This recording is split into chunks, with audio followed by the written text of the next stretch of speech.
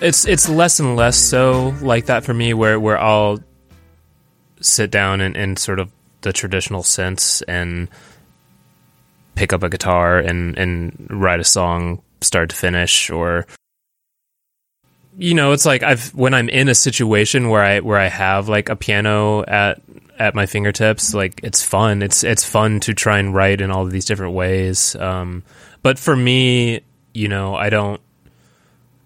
So much of how I write is intertwined with recording to the point where it's, you know, like writing a song is synonymous with like sitting at my desk with all my stuff. So for the most part, yeah, it's like I'm much more of like a write as I record person.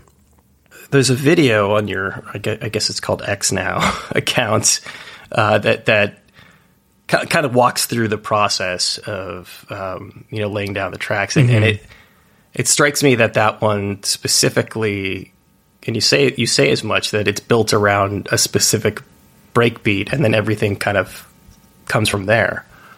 Yeah. Well, yeah, that song in particular, I'm pretty sure you're talking about this song called Headlights On. I mean, that song is fairly... I mean, it's sort of like a dance track, both in the way that it's made and you know, roughly how it sounds. I mean, it's like, I don't typically write a lot of music that's so like everything is that programmed out. I think about my own music in as like in the way that I imagine electronic musicians think about their music, where it's like, I'm always kind of... It's hard for me to escape the sort of like recording software as being kind of like where it all happens and where I'm building out the structures and you know, it can be kind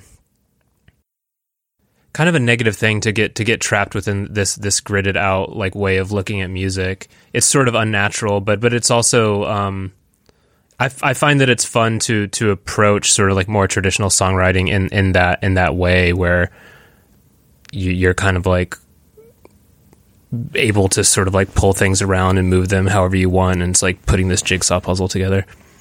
That song in particular is an interesting example, and it's interesting to hear that it was built that way because of like what a deeply personal song it is. Yeah.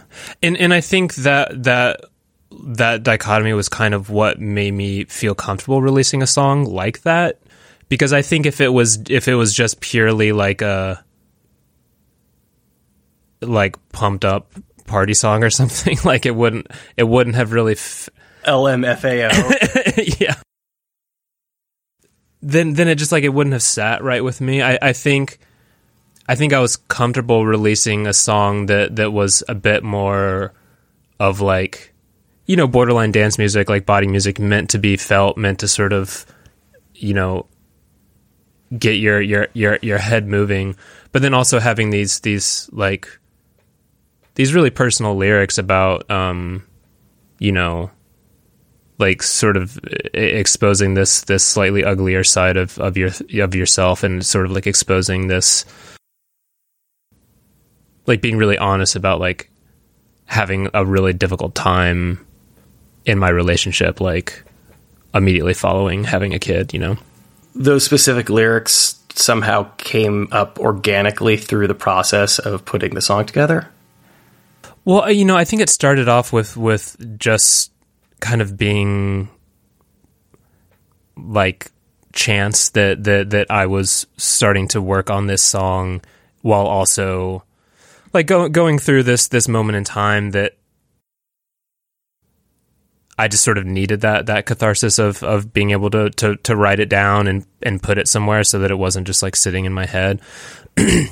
and I think you know, and I've talked about it a little bit in other interviews that I've done, but I think I started realizing sort of the catharsis in putting it in a song like that was sort of more like, musically speaking, kind of like uplifting and upbeat, which, you know, it's like I'm not like reinventing the wheel here by like putting like various emotions together in one thing, but I think to me it's sort of like it kind of fit. Like it felt like a release on both sides in slightly different ways. You know, the sort of like really honest, earnest approach to just kind of getting my feelings out there, while also making this music that was almost kind of like,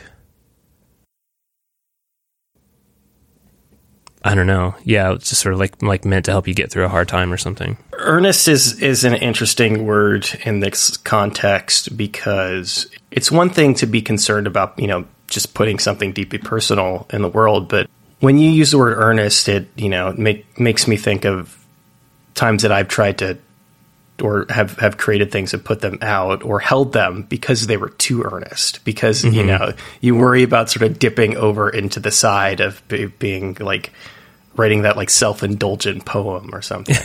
Right. Yeah.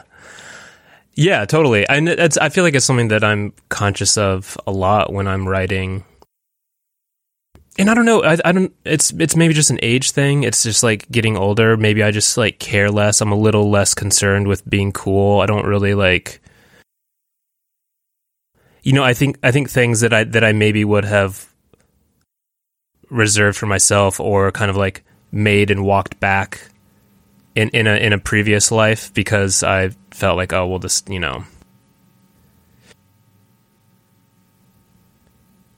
I'm less concerned about seeming corny or something. Like to me, I'm willing to take that risk of like just being really kind of like, you know, I think again, earnest. I think earnest is the right word for it, because it's a little bit more than honesty. It's sort of like not being afraid to just seem like uncool. But in this instance, you alluded to this a little bit before, but in this instance, having, I guess, having music that's to a certain extent discordant with the lyrics, I think helps not deflect, but counteract from some of that. Right. Yeah, which is, you know, it is interesting that clearly there's a part of me that is still like a little protective, because I do use these things, right? You know, it's like, it's not, I'm still probably not going to like put out a song that's like a very sort of like traditional ballad where I'm singing like, you know, I still need to find these ways to like deflect or to like skew what I'm doing. And I think, you know, part of it is protective, but then another part of it is just because, like, I like that. I like that in the music that I listen to, or like the movies that I watch or whatever. You know, it's like I always like when there's, I enjoy things that have sort of like a mass appeal, but also still find a way to try and like do it thoughtfully and artfully. Because I think that's sort of like an art form in itself, of like not just making something that's purely for mass consumption, and not just making something that's purely self-expression and as weird as it wants to be. Like the things that find a way to sort of like meet in the middle in an effective way, I feel like those are the things that interest me the most. I saw the new Scorsese movie last week, and I was thinking about how increasingly rare someone is like him is going to be, and how I am, you know, sympathetic to. There's been this whole thing, like, you know, Marvel movies. He shit talks some superhero movies, and it made a lot of people on the internet really upset. And I think that there's a parallel here, because I think that both of these industries, really anything that's creative now, is in the mainstream of things entirely ruled by algorithm. And that's what you're trying to avoid. Yeah. Yeah, because it's like, I think there's still something to be said about like something that isn't driven by numbers, that like does come from a genuine place of like self-expression, but also like is sort of purposeful in its relatability. That song, you know, I got stuck on that song because I was watching that video of you making it, and you know, there are there's a line in there that it's like, I don't even know. I'm probably paraphrasing, and I'm going to do an awful thing of sort of quoting it back to you. That's okay.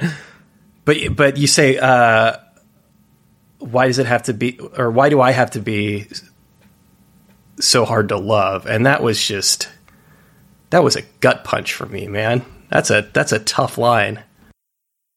Yeah. It's, cause I think there's times where I've felt that I've felt like I purposefully put up barriers in my relationships and in my like really important relationships in my life. And it's like, it's so hard, I think, when you're going through life and you recognize certain like self-destructive tendencies, and not necessarily in the sense of like the things that you would normally think about, but just kind of like behaviors or thought processes that are sort of like, self-defeating and make things harder for yourself. And it's just, and that you're doing them, and you're just kind of like, why do I do this? I think that's kind of like what that line was about, in that instance, specifically with sort of like the way that my wife and I's relationship changed after having a kid, and just sort of like knowing that things had to change and that our life was going to look a lot different, but still, as you're going through it, it's like, you can't help but be a little bit surprised, or like, I think there's a lot of things that we were naive about, like having a kid, which, is just like the normal growing pains of parenthood in general. But yeah. I mean, what's an example of something that really blindsided you? I mean, I think you're already quite dependent in a lot of ways on the people in your life that you're closest with, whether it's your partner or your parents or whoever. And I think I was a little maybe underprepared for sort of like how much we would really be relying on each other just to sort of like get through these things that previously were, just like your very normal day-to-day things, like things that used to be so easy are now difficult. And that's like, and whatever. It's like, I don't want to turn this into like a boring parenting podcast situation, but it's just like all these little things, just like getting out the door in the morning. It's like, it's hard. It takes much longer. And it's like these micro frustrations build. And I think you always, or at least I think we told ourselves that like, oh, like this stuff it's not gonna phase us. It's not gonna build up in the same way for us, because we felt that our relationship was so strong. And it's like, and it's back to being in a strong place, but it took a lot of work. It took a lot of like of work to get back there after having a kid, I think. How does she react when you play her a song like this? I mean, she's understanding about it, I think, and I certainly wouldn't feel as comfortable talking about this stuff if we didn't have these kinds of conversations like often. But yeah, it's like I'm sure it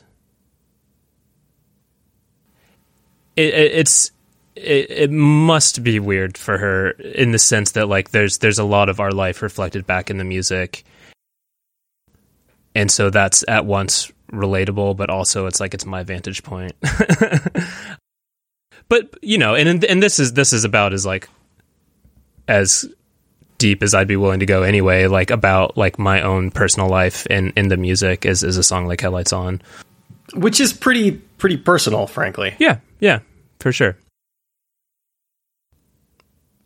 But yeah, I don't know. It's like, I think as I've gotten older, I just like,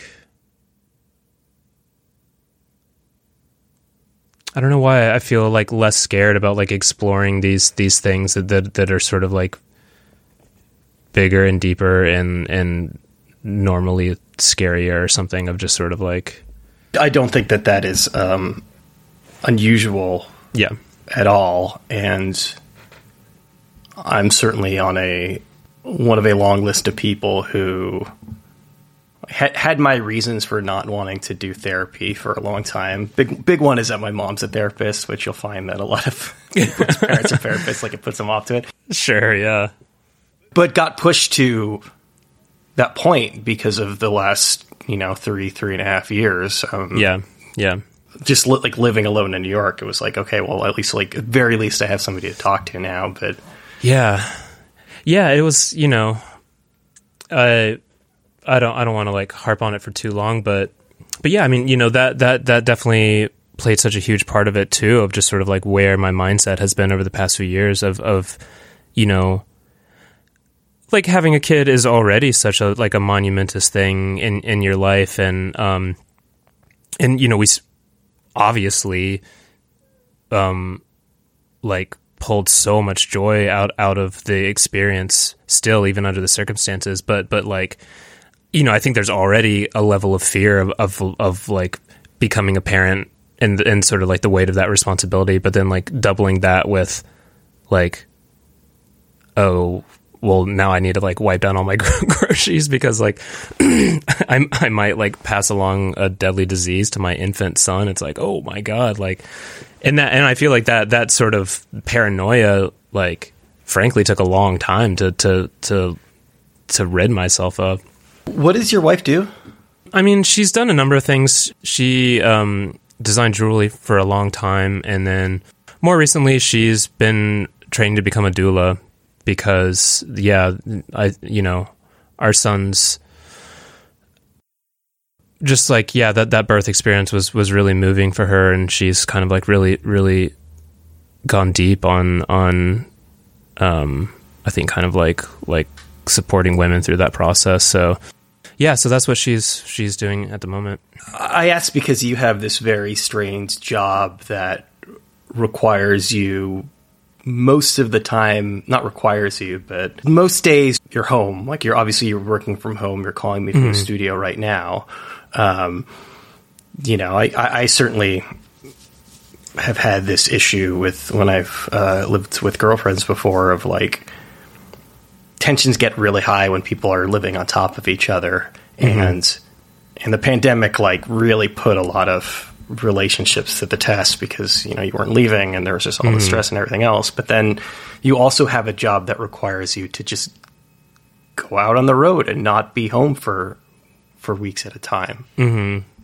Yeah. And it's funny because I feel like that was something that was always like built into our relationship for years. And it was just sort of understood that I would be gone for, like a month here, a month there. And, it wasn't like there weren't occasionally problems because of it, but I think it was sort of like the nature of our relationship that we would get these breaks from each other that I think sort of like fueled the health of our relationship in a lot of ways because, we did sort of have these periods of sort of, being able to kind of like go about our own business while still having each other. Yeah. So, I mean, of course, pandemic changed a lot about that too, but yeah, it'll be interesting. Like I'm going out on the road in a couple weeks here, and it's not a terribly long tour. I've sort of made the decision that I want to tour in a different way now that I'm a father, and like, and it's already like it's I feel like it's getting increasingly harder to tour, and like I don't know, I feel like there's so much talk in like the music industry these days about whether it's merch cuts or blah blah blah, and like ticket prices having to go up, and I mean like the whole mess of Ticketmaster and all this stuff. So it's like it's already a bit of a maze to navigate, but I'm feeling for sure like I want to try and find a way to do it in these shorter spurts so that I'm able to spend more time at home with the family. I know it's the first record in 5 years, but have you toured in the intervening time? Just a little bit, like we had a fairly large tour planned to celebrate the 10-year anniversary of our first record, and that was back in 2020. So that got, postponed a number of times, like everyone's tours did. And we did eventually do it. So that was good fun. And then, yeah, but nothing like super substantial. Mostly been home. Yeah. No, I know you moved to Richmond. Was that a pandemic move? It was before, actually. Yeah. Okay. So I've been here. So really good timing on your part then. Yeah. It was about, I guess I've been here like 5 years now. I moved to Richmond shortly. It was like around the same time that my last record came out, actually. But yeah, it was like a big shift for sure in terms of my lifestyle. And yeah, like I feel like I had a lot of mixed feelings about it over the years, but I'm now just like so thankful to be back in Virginia. It's like, I don't know. It's funny. All the places that I've lived, I never really felt settled. I never really, and I don't know if it's like, yeah, it's just like there's some sort of like weird spiritual calling to me with Virginia, where it's just like, I just feel comfortable here in a way that I never really did anywhere else. You were in LA previously? I was, yeah. I'm saying this as a New Yorker, but like, settled is a relative term when you live in a city that size. Yeah, for sure. And like, I never, I think too, it's just, I didn't, when you're in your 20s and, I was living in New York for a long time, which was close enough to Virginia that I would still get to see my family like fairly often. But yeah, just, like my parents are still in Virginia. They're like an hour away in the same town where I grew up in Williamsburg. It's just like, it's been so meaningful. You're from Colonial Williamsburg? I am. Yeah. Yeah. Which I'm happy to talk about if you want. Yeah. That's all I want to talk about now. Yeah. So presumably you've been then. I haven't been. I know the. Well, I might have gone when I was really young. Yeah. I know, like, yeah. It's like for most. I feel like for most people growing up on the East Coast, it is sort of like a mandatory either family vacation or school trip. I'm actually from California. Oh, okay, gotcha. Originally, yeah. but we did make a trip it out to like DC, so I think there's a reasonable chance that we went there as well. Yeah, it's. I mean, yeah. What to brilliant say? Question is what's it like? But yeah. Well, it's. I did not appreciate it at all as a kid. Like I thought it. Of course, when thought you're it was a kid, like the most, it's just normal. Yeah. Yeah, and it's like, yeah, it was sort of like, oh, like doesn't everyone have like a part of town where there's like colonial garb and like horses pooping in the street? Like that's just normal, right? But yeah, it's like it's very much like there's the central part of town, which was the colonial part of town, and I want to say like I think it was like the Rockefellers or something that at some point like dumped a bunch of money into the restoration of colonial Williamsburg, and yeah,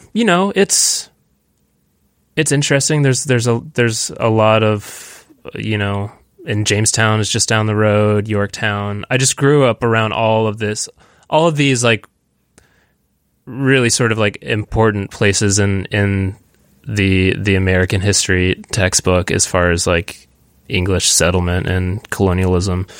But so, I feel like my interest in it is higher now than it was when I was a kid. But yeah, it was funny, man. I mean, there's like a lot of weird things. Definitely like had a lot of friends that sort of like worked in Colonial Williamsburg. Is that like a high school job? For some people, yeah. Well, there was also like, there was this thing called the Fife and Drum Corps, which was basically like the program where like little kids would join and they would either learn how to play the fife or like, the like old-timey marching snare drum, and then they would do concerts and like march around Colonial Williamsburg, like playing old timey music. But like it had this crazy waiting list. So, you know, like people would sign up their kids when they were babies to like become part of this thing. And I think my parents signed me up, but I didn't. They didn't think in advance enough or something. But yeah, so it's like I knew some people that did that. The first job that I ever had, I worked at a Baskin Robbins that was in Colonial Williamsburg. And yeah, that was psychotic. It was just like, you know, it was just people out the door all day long, scooping ice cream for $5 an hour. I'm thinking about I don't know if you remember the movie Cable Guy, but they go to medieval times and yeah, they don't have silverware, but they serve Pepsi. Like just the disconnect between working at a Baskin Robbins. Yeah, and it's like, you know, you would just be like at the gas station somewhere in town, and then someone would like pull up in their Civic and get out wearing like full colonial garb because they just came from work or whatever. It's like a lot of that kind of stuff. You know, you lived in the two biggest cities in the country. Did you like New York and LA? Yeah, of course. There's no of course. I've been living here for a long time now. I love it. I understand that a lot of people don't. I like them both. That a lot of people from smaller places feel out of place there. Sometimes. I would never live in New York again. Just because, you know, like I don't feel like I could afford to live in New York in the way that I'm so used now to having like a little more room to breathe being in Richmond. Yeah, my personal experience was that I enjoyed living in Los Angeles a bit more because I think what it was is it just kind of came down to these like comforts of like my upbringing where like I grew up driving everywhere and you know, like going to like, I don't know, I just feel like there's a lot more like familiarity in Los Angeles where it's if you like driving, you're gonna love LA. Yeah, you can't just hop in your car and go to Target. Whereas like, you know, if you like need some basic necessity in New York, it's like a full day affair. It either is a full day affair or it's like directly below you, you know? Right. Yeah. True. Yeah, it's like some things are incredibly convenient in a way that like you can't get anywhere else, and then other things are wildly inconvenient. But yeah, I don't know. I have love for both. Were these places that you moved specifically for your career? I think so. I never really. I was not one of these people that grew up like with stars in my eyes, being like, I'm going to move to the big city. I'm going to move to New York. Like, you know, I went to New York maybe 3 times tops, like in my childhood, and it always just like scared the shit out of me. It didn't really like gel with my character and my personality. And, but you know, just as I got older, yeah. So I went to school at Virginia Tech, which is in like Western Virginia. And that's, you know, where I kind of like started making music more seriously, although I had always made music since I was a little kid. But, you know, I started working on my first record when I was in my senior year of college there. And then it got released, kind of took off a little bit. And I had a lot of friends that moved up to New York at that time. And I just wasn't mentally prepared. I don't know why. I couldn't do it. But I had some friends down in Savannah, Georgia, of all places. And so I moved there for a year, like immediately following college. Very different place than New York. Oh, yeah, absolutely. Which I loved. I mean, I love Savannah as a city. It's so gorgeous and so unlike everywhere else in the United States. But, you know, I was just like, ultimately I was just sort of like bored and lonely, and like I was touring so much. I was touring so much that I couldn't ever really like get a footing there.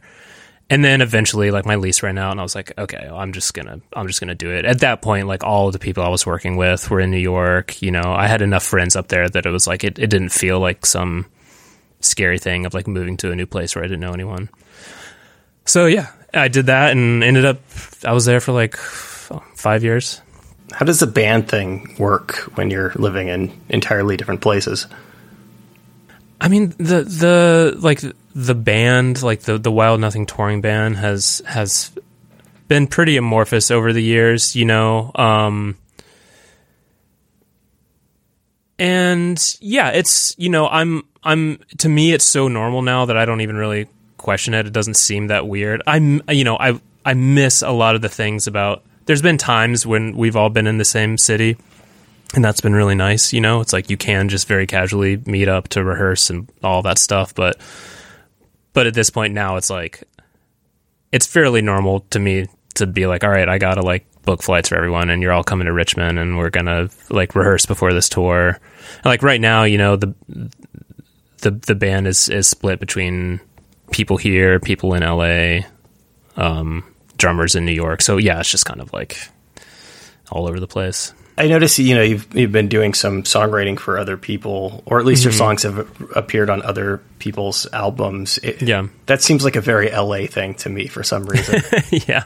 Well, yeah, totally. And that did kind of start when I was living out there, because there is such a culture of sort of like collaborative songwriting and like songwriting sessions and this sort of like purposeful writing of songs that sort of like don't necessarily have a home, which it's an odd way to write music. It's, you know, I found it kind of fun. I think I never sort of had that approach of like looking down on sort of like the pop songwriting process. To me, it's just like a very different thing. It's like, I view it like as sort of like loosely self-expression, but it's more about kind of like that collaboration, and it's more about like problem solving or something. So it's sort of like a different approach that I thought was kind of fun. But anyway, I did end up getting set up through my publishing company on like a number of these like writing dates, if you will, most of which never work out because it's just like awkward getting in a room with someone you've never met before to be like, okay, you two boneheads write a song. It's like, ooh, okay.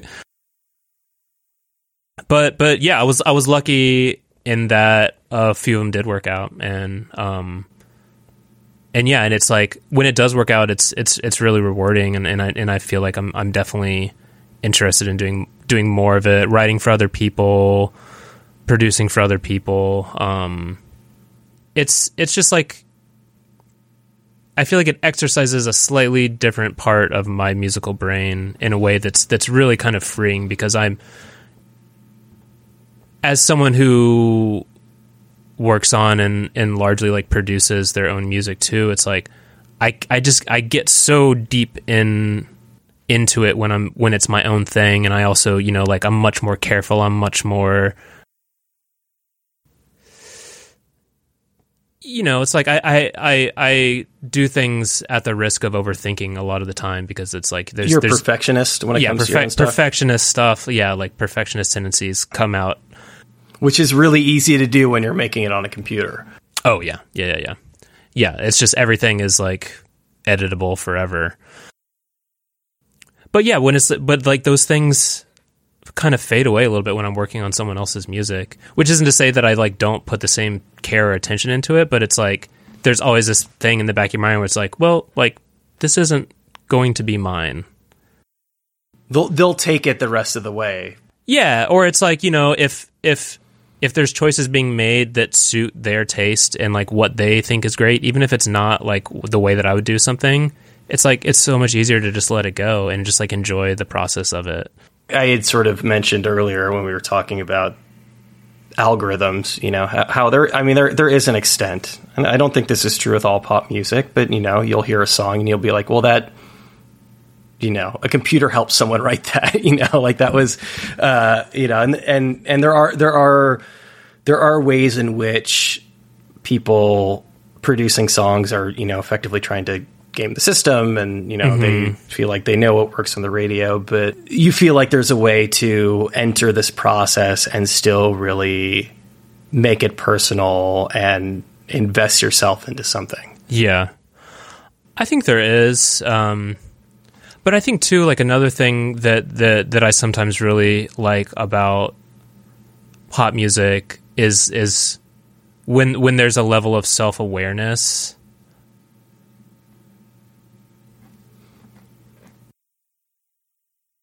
I feel like that's something that I like really enjoy about like Charlie XCX's music, for instance, where like that's like capital P pop music, but there's like, I feel like there's a real sort of like intellectual awareness about like what is happening and sort of like the way that it's being marketed that just like reads a little bit different than like some pop music where it does just feel kind of like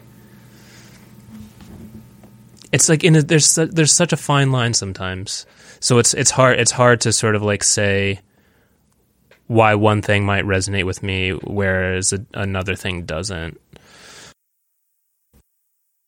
But yeah, I mean, you know, like honestly, I spend more time thinking about pop music than I do listening to pop music. if that makes sense. It does, because I was thinking about that in the context of the way that you were describing both your own songwriting and songwriting with someone else. Use the word problem solving, and it seems to me like, I mean, obviously, there's a lot of heart and there's a lot of honesty in this music, but it seems like you have a very analytical approach when it comes to putting a song together. Yeah, I think it comes from the way that I approach music from the very beginning, which is that, at 10 years old, my dad, who also plays guitar, I went to him and was just like, I think I want to learn how to play guitar. And so, he taught me a few things and then kind of just set me on my way to approach it in my own way, which I was really thankful for. But it was kind of clear to me immediately that like I didn't love playing guitar. I liked what it offered me, and I like the door that it suddenly opened, which in my mind was like, this thing is a means to an end, and the end is being able to record songs. Because it was like, I feel like I learned enough to like do the things that I wanted to do on guitar, but it was all sort of like in service of being able to write songs. And I feel like almost immediately it was like I was interested in songwriting because I liked seeing the way that all the instruments fit together. And it wasn't that I like would listen to a song and be like, oh man, like that guitar sound rips, or like it was always about like the whole.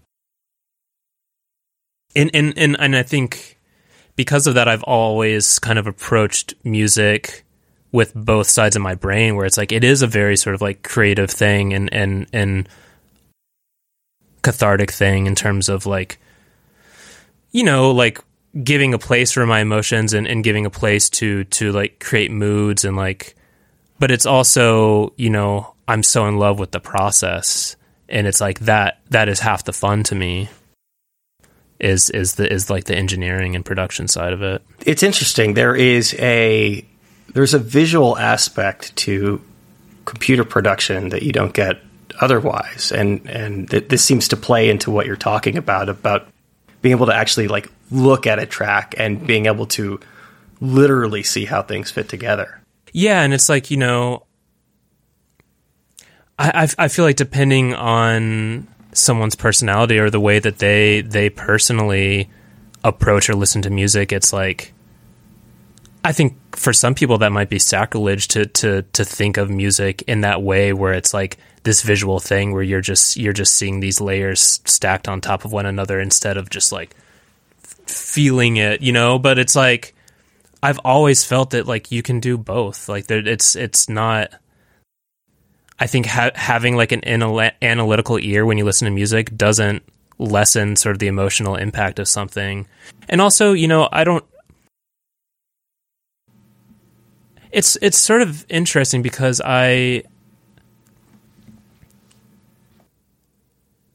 someone who like does really enjoy reading and really enjoys poetry and really enjoys when a song that I like or listen to has something lyrically that I find really affecting or really relatable. But I also listen to a ton of instrumental and like ambient music that I find as, or like sometimes even more like moving than, you know, like storytelling music. And like, so to me, it's that like, that's the power of music is sort of like the ability to sort of like imply emotion as much as like telling you directly something. It's a good point. I was watching some video of the band playing. I want to say it was Lollapalooza, maybe, or Pitchfork, or one of those sorts of festivals. And you were playing guitar.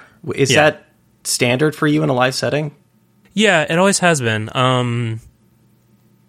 There's been occasions where I'll play keyboard, but yeah, I mean, still to this day, even though like I play a lot of different things, guitars will always be my first instrument, and so it's sort of like the thing that makes the most sense for me to play live. Like, I don't consider myself a proficient keyboard player. It's like I sort of have to stumble through things when I'm recording keyboard parts.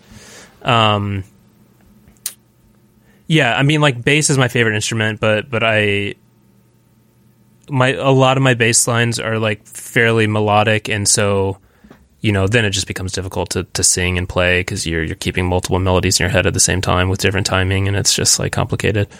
But yeah, so guitar it is. That's sort of like my safe spot. And there's also a dynamism to guitar that it's hard to replicate playing and singing keyboards. Yeah, and it's like,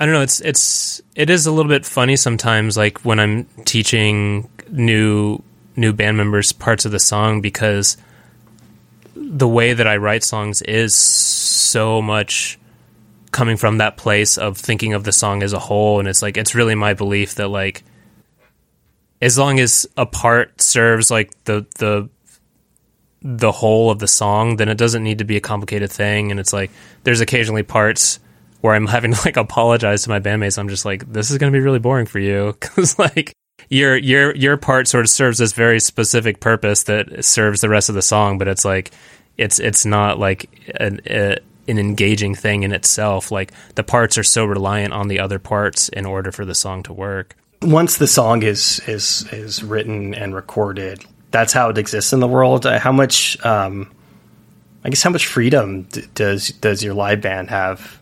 I mean, I think we've always sort of taken the approach of trying to stay true to the recordings, if only at first, just because it's sort of like a necessary thing to do in order to kind of like initially approach the song. But you know, I always find that the more we play them, and especially if we're doing a longer tour, that like these small liberties start being taken, and decisions about like, oh, maybe we move this part around, or maybe we you know, won't play this part for as long, or we'll play this part for longer. Like, those decisions kind of like naturally grow out of playing together night after night. But yeah, you know, it's like, I think because I do so much of the recording on my own, and it's like these records exist before they like are played in a room. It's sort of like it's sort of the only blueprint that exists for the songs. Which, you know, like I sometimes am jealous of like these like really sort of traditional bands where you've got like multiple people hashing out a song in a space before it's even recorded, because I think that leads to something special as well. But and I don't know if it's, I think it's like partially like an economic thing of like, I think it's just harder for bands to like approach music in that way, because it's just so expensive to tour and blah, blah, blah, all this stuff. But like, I feel like you see less and less sort of like true collaborative bands where it's like you've got, you know, 4 or 5 people kind of like contributing to something equally. I've noticed in interviewing people that bands have also become much more geographically dispersed because they're able to. But it would be, and I'm sure you've thought about this, but it would be an interesting experiment for you to attempt to write an album in that way. Yeah. Yeah, definitely. I know. I feel like there's so many sort of like experiments in the process of like how to approach writing a song that I'm constantly flirting with or being like, oh, like I really should try that. And then it's just old habits always die hard, you know? So this is your first fully self-produced album since the first one. Is that right? Yeah. Yeah. So the first record was like truly just did everything, you know, like,